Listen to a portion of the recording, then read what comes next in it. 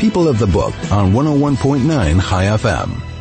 This is People of the Book on 101.9 High FM. It is the 28th of September. It's the third day of Chulomei Tzukkas. And we are talking books. And one of the nice things when you are in books and you have a radio show and you do book reviews, you get to meet people who are very passionate about books. And you get to share your passion with books with them over the airwaves. And today we have one of our good friends of People of the Book joining us in studio. That's Tracy Schweizer from Jonathan Ball Publishers. Tracy's very plugged into the whole book world in South Africa. And welcome again. Thank you. It's so nice to be here and in the new studios, which are wonderful. It's been a while. Goodness, I have lots to read and lots to tell. Lots that I have been reading and lots to tell you about. I've been reading a lot of fiction at the moment. So you usually, because I deal with the Jonathan Ball local list for the most part, so you usually hear quite a lot of non-fiction reviews from me, but I've been on a fiction binge. So we're going to be running all over the show, different time periods, different parts of the world, but some extraordinary books coming out towards the end of the year. And the one that I wanted to start with, I'm actually going to read you the prologue of it. It's a book called Strangers with the Same Dream by an author called Alison Pick, who was nominated, or she was long-listed for the Booker for her previous book, Let Her Go. I hadn't heard of her, hadn't read her beforehand. But quickly, just before I read you this prologue, I'll give you a vague idea of setting, etc. It's 1921. And a group of socialist Zionist settlers are moving into the interior in Palestine to set up a kibbutz. And they're mainly from Eastern Europe, mainly speaking Russian, but they've arrived now to set up this kibbutz. They are only to speak Hebrew. They've had to leave their worlds behind them, but to create this wonderful dream of a new home, of togetherness. And things don't go according to plan. And this, I was hooked from the prologue, which for me was sort of hugely reminiscent of Lovely Bones, in fact, which I read for the first time about 2 months ago. So it was all very close to home, but I want to read you the prologue, which I don't normally do, but it is extraordinary. This story begins with a lie. I killed myself. That's what they said. They made me pay with that particular shame. When our descendants spoke of me, I was not named, but instead called the suicide, or sometimes the first suicide, a cautionary tale. Committing suicide means no burial, no mourning rites, no kiddush, no winding sheets, no shiva, no final consolations. Just as for me there had been no daughterhood or motherhood, no group of people who could stand in for the family I never had. Alone in death as I had been in life. Back then, to kill yourself was a sin. It brought great disgrace, which is, of course, what they wanted. Well, maybe I deserved it after all the damage I had done.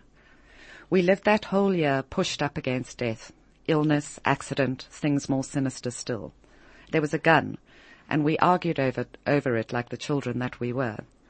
Who could touch it? Who could hold it? Who would be the first to discharge the verdict of its bullets? The first time I saw it, I knew somehow that it would be the instrument of my death. I could not have guessed the story that would come first. Now I am dead, and that story is all I know. I revisit it, questioning my judgment, my motivation. And mostly, I am graced now with compassion for myself I did not have in life. I understand why I did what I did, and why I sometimes kept silent. I can forgive my mistakes. Still, it is small consolation to be alone in forgiving oneself. I would like for you to understand me too. What does a ghost want? Redemption. To tell her story. And you're the ones I've chosen to tell. You are my own chosen people. So that is half of the prologue. It is extraordinary. You will not put it down when you start reading it, and please do pick up Strangers with the Same Dream. It's available in trade paperback on the shelves now, and it is a wonderful story. And then next, I want to move on to Washington Black, which is on the Booker shortlist. It's written by Esu Edugian. I'm not entirely sure of the pronunciation there. I'm just going to fake it and hope you believe me. We all do as well. But I should have Googled that before I came in. It starts on a sugar plantation in Barbados in the 1830s. And Washington Black is actually the name of the central character. His name is actually George Washington Black, and he becomes known as Wash throughout his life. And he's a slave born into the life of slavery in Barbados. So he has known nothing else but slavery his entire life. And as you start reading, it's beautifully written, but it has that awful sort of gut-wrenching pain of Underground Railroad. But as you move on, it becomes a completely different book. So Wash has worked for, he's taken on the surname of his first owner, who was Master Black. Master Black passes away, and the farm, the plantation, he doesn't have any children, is willed to his two nephews. And Wash catches the eye of one of the nephews, who's a man of science. So you're in the 1830s, and people are talking about evolution, and Titch, who is the now co-owner of the plantation, is building a flying machine. He's building a hot air balloon kind of flying machine. And Wash catches his eye because he's the right size and shape to sort of counterbalance the basket as they're going to go off on their wonderful adventure. And then the story becomes a kind of round the world in 80 days, Passepartout type story. It is just extraordinary. And you move through all of these different ideas, or, in terms of making comparisons to other books, you think, oh goodness, this one, it's starting to feel a bit like Jules Verne now. But actually what it is something entirely unique, and Wash will just become one of your favorite characters in literature. He will stay with you for the rest of your life, as will Titch in many ways. So do pick it up. So far, I haven't read very much on the Booker shortlist, but I'm gunning for Washington Black to take the honors. I've just looked up. Yes. I don't know, Esu Edugian, I think that's how you pronounce her name. She's Canadian, and the name was familiar, and she's been on the short list of the Booker before for a book called Half-Blood Blues. Yes. Yeah. Which was about a black jazz musician in Nazi Germany. Absolutely. So fingers crossed for second time lucky in that case. So this is an author that we really should be watching. Absolutely. If you're on the Booker shortlist twice for really quite mind-blowing historical fiction. Yes, absolutely, and sort of wonderfully imaginative. So sort of parts of it feel almost, you have sort of magical realism, but you're set very definitely in the slave fields of Barbados of the 1830s. And then there is the grit of that, as well as the majesty of a hot air balloon taking off from a hill in the middle of the night in a raging storm in the Pacific. It's wonderful, in the Caribbean, as the case may be. Then the next novel I wanted to speak about is also just beautifully, beautifully written. It's the new Andrew Miller, who wrote many years ago a book called Ingenious Pain, which is one of my favorite books ever. Nothing that he's written since really moved me in the same way that Ingenious Pain has. But we have a new one from him called Now We Shall Be Entirely Free. And again, it's a historical novel, which I am drawn towards the historical novels.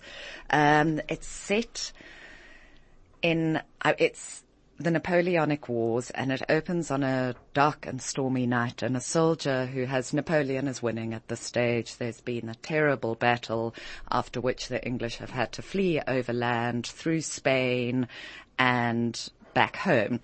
And dark and stormy night, Christian Lacroix is carried on a litter into his country house. And he has a terrible fever. He's unconscious. His feet are bleeding. He's in a bad way.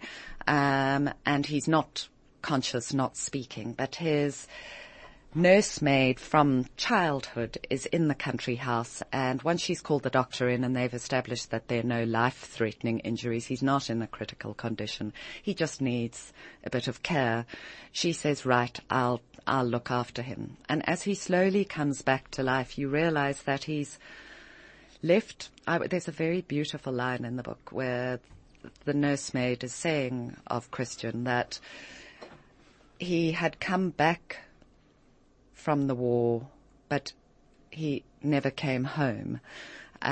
He had left part of his soul there, and he had come back the shell of a man, and she's trying to revive him, try to get him to talk about the trauma of whatever it is that went on there. The thing with Andrew Miller, though, almost more than the plot, although it's absolutely fascinating, and then I'll tell you a little bit more after we return from the ad break, but the sentences are so beautiful. You just want to sort of roll around in them. I found myself rereading very mundane sentences. It was about, sunlight coming through a window into a kitchen while somebody was having a cup of tea. That was such a beautiful sentence that I was rereading it 3 or 4 times. It took me an extraordinary amount of time to finish the 400-odd page book because it is that very, very beautiful. So we'll be back with more of And We Shall Be Entirely Free by Andrew Miller, and more books from the Jonathan Ball stable set after this ad break. People of the Book on 101.9 High FM. This is People of the Book on 101.9 High FM. All the books that Tracy's mentioning have been posted on our Facebook page. Go to Facebook and then search for People of the Book on 101.9 High FM. They're all there. You can see the covers of all these books, and when you go to book club next, or when you're going to the bookshops, just take out your smartphone, check up on Facebook what has been mentioned, and you will find the book that you have to read next on our Facebook page. Now we're talking about Now We Shall Be Entirely Free by Andrew Miller, and you were talking about... So we were, yes, in the Napoleonic Wars, and Christian Lacroix has returned, and he's recovered physically, but he hasn't recovered psychologically, and you're aware of the fact... And the story grows over the course of the book that something happened as they were fleeing France, and the great humiliating loss in this battle against Napoleon and his armies. Something terrible happened on the flight back, and he can't facing it, really. And at this stage, the officers are coming. They're desperate for more English soldiers to return to the war, regardless of how badly damaged they were, because the forces have been literally decimated. And Captain Lacroix decides that he's actually not going back. He's not going to be part of any of this. He's going to pack up his life, and he's going to the Outer Hebrides, and he's going to take on a new identity. So it's this idea of him being entirely free. And is that possible? Can you outrun the sins of your past? Can you outrun your past? Can you remake yourself? And it is so exquisitely beautiful. Every sentence. Even if you pick it up to read 10 pages for the beauty of the words, pick up the new Andrew Miller. And then to something completely different, another thriller. I went through a bit of a phase when I think last time I was here, I went through the Jack Reacher phase, which was an obsessively long phase. So I went through a grisly thriller phase. And one of the grisly thrillers that I read in the grisly thriller phase was a paperback original by an English guy called Christopher Yates. He was a graduate of Oxford or Cambridge. I think it was Oxford as opposed to Cambridge. And he moved with his wife to New York, and he's now living in the States and writing from the States. So this book was published originally in the States, and it is now being, where I think it became a New York Times bestseller, although I'm never sure about exactly. Every book seems to be a New York Times bestseller. There must be many lists within lists. But, so Grist Mill Road is a paperback original thriller, so you won't have seen it for your book clubs on the trade paperback shelves. And it opens with a genuinely awfully grisly first chapter. And I think a lot of people in the office actually put it down after the first chapter, but don't. So it's the story of two young guys living in New Jersey State, just outside, about an hour outside of New York, but it's a world away from New York. They're woods that the boys can go running and playing in, and they get on their bicycles after school, and they go on wonderful adventures, and they play pirates, and they dig holes, and, do boyish things, and they've got homemade catapults that they're shooting trees with, etc., etc. And the boys are both in grade 7. One is young, and he's young for his age, and he's always been a bit of an outsider until his best friend moves to town. And the best friend is older, he's failed a year, and he's dashingly good looking, and he's a rebel. And he becomes friends with this young outcast who is completely overwhelmed, besotted with the idea that somebody actually wants to be his friend. And some of the games that they're playing are starting to get a bit more violent. And on the very last day of grade 7, they're breaking up for the summer. The summer holidays are stretching before them. They're going to be swimming in the creek. They go up to the woods and they take along one of their classmates, a girl classmate. And the kind of awkward friend goes off looking for rocks or sticks that they're going to use to make bows and arrows with. And he returns to the central meeting spot, and the girl is tied up to the tree, and his friend has shot her 40 times with a BB gun, just a pellet gun. The last pellet blinds her. It's this sort of awful, and you can't really understand how it went from kids riding on their bicycles on the last day of school to this really awful scene. And then the story backtracks and is told from the 3 different perspectives, from the girl's perspective, from the 2 friends' perspective. In fact, there's such a surprise in the second chapter that you already are hooked. And it does have that, I know it's sort of overused, but that girl on the train, gone girl, unreliable narrator aspect to it, because you are hearing the same story told from 3 very different places. But again, as with, I suppose, Now We Shall Be Entirely Free, can you escape? Can you move on from damage so big? Can you make a life outside of unforgivable, you wouldn't even call them mistakes, but do you move on after committing unforgivable sins? And that is the story of Gristmill Road. So really cool thriller, really. And is it also like, we need to talk about Kevin, the evil in children? Yes, absolutely. And in all 3 of the players, there are no black and whites in personalities. People are sort of, amalgamations of greys. Nobody is entirely good. Nobody is entirely evil. There are entirely evil acts, as undoubtedly what happened that day was. But yes, it's quite a read. Yeah. So that's Gristmill Road. And we'll be back with more books from this very super curated list that Tracy's brought in today, straight after this ad break. People of the Book on 101.9 High FM. Back to, as I said, this super curated list that Tracy's brought in from Jonathan Ball Publishers. What's next on the list? Also another novel. I'm moving to non-fiction next, and I'll start speeding up. I promise. I get carried away with myself completely when I'm talking about books. The next one is by Claire Askew, and it's called All the Hidden Truths. Again, I think it's just released this month now. It was late last month. It is the story of a school shooting in the UK, but told mainly from the perspective of the mother of the shooter and the mother of one of the victims. And it obviously jumps around in time. It jumps from perspective to perspective. But I just found it, and I think I might have mentioned it to you briefly a while back, but I found it fascinating to read from the mother's point of view, because I do often think when there's been a family tragedy of any sort, this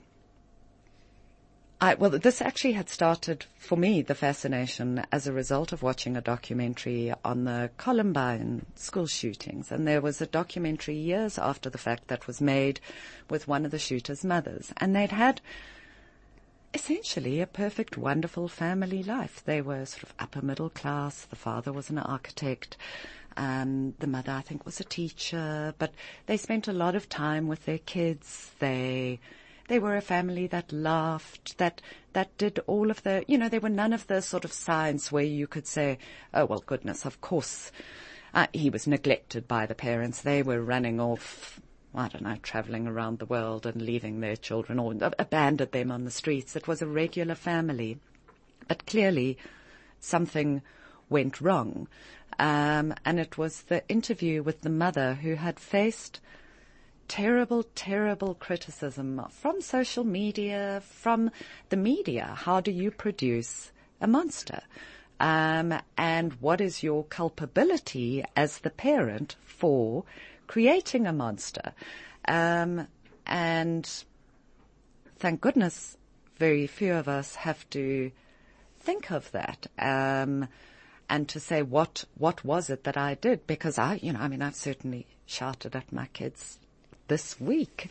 I've made them pick their clothes up off the floor and stick them in the washing machine instead of next to the washing basket. But when a tragedy like that happens, you have to go back as the mother to say, was it that time? What was the thing that I did that contributed to my making of this monster? And that is the perspective from which All the Hidden Truths is written. It's her initially trying to look at that morning before he went off to school initially. Was there something that happened that morning that she knew? And she's sort of reliving back in time. And she, like the mother in the Columbine case, has the media camped out on her doorstep. She's receiving incredibly threatening letters because she made the monster. And it's her coming to terms with the idea that she did. And maybe you can't necessarily predict it, or you can. And the relationship that she develops with the mother of one of the victims. And it's the two of them trying to understand, or trying to find a way to work, to keep going, to put one foot in front of the other, to forgive themselves, to forgive their children.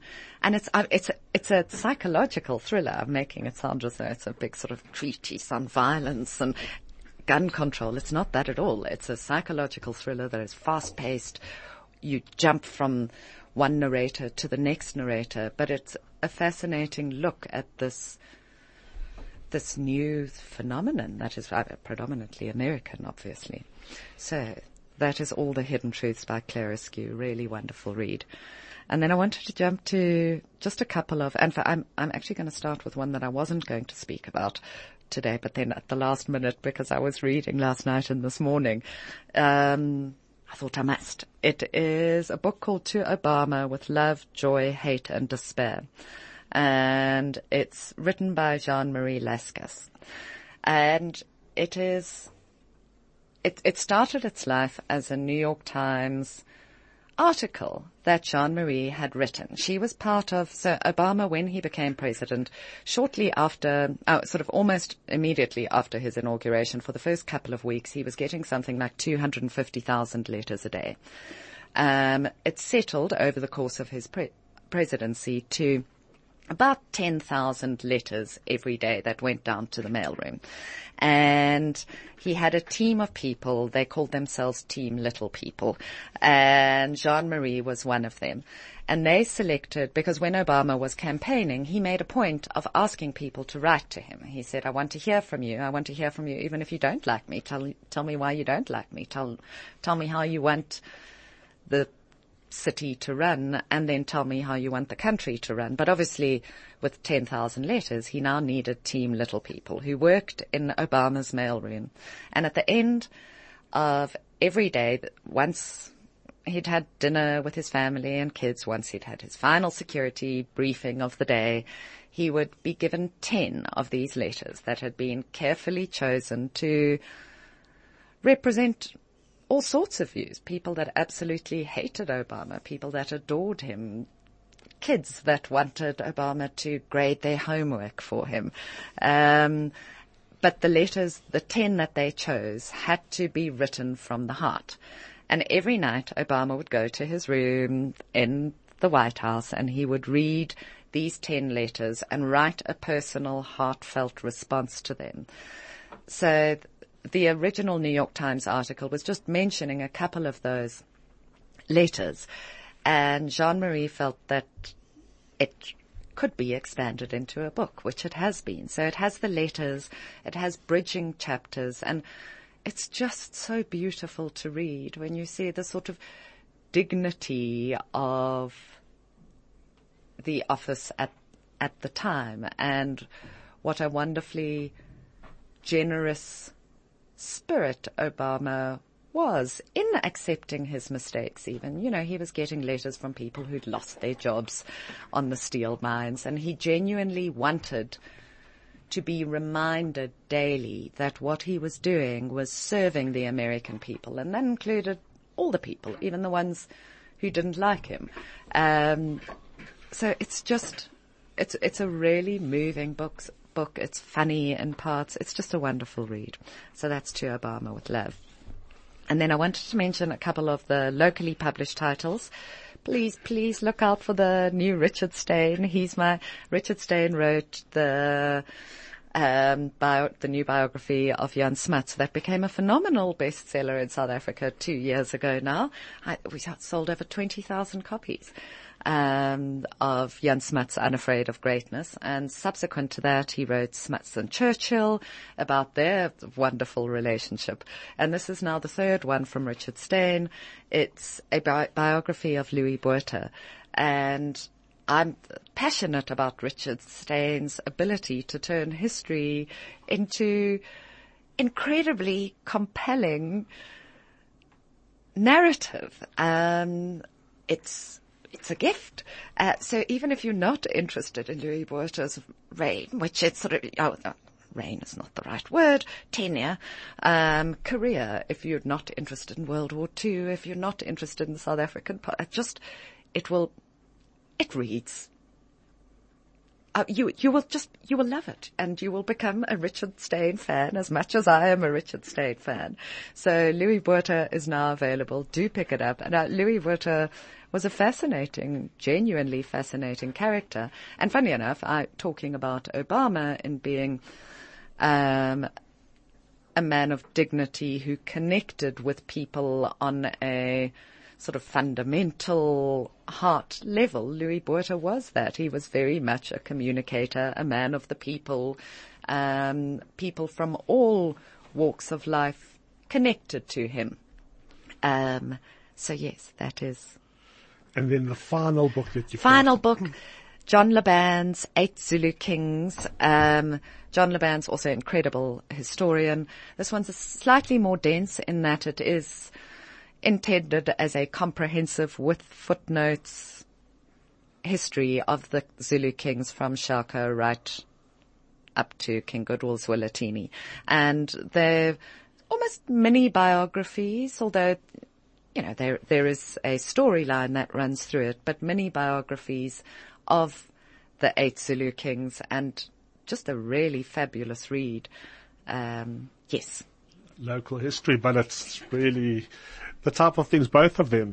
We live with Louis Botha Road, just down just a few blocks away from the radio station. So read the book about the man that his road is, the road is named after. Also, the kings, Zulu kings do cast a long shadow over South African history.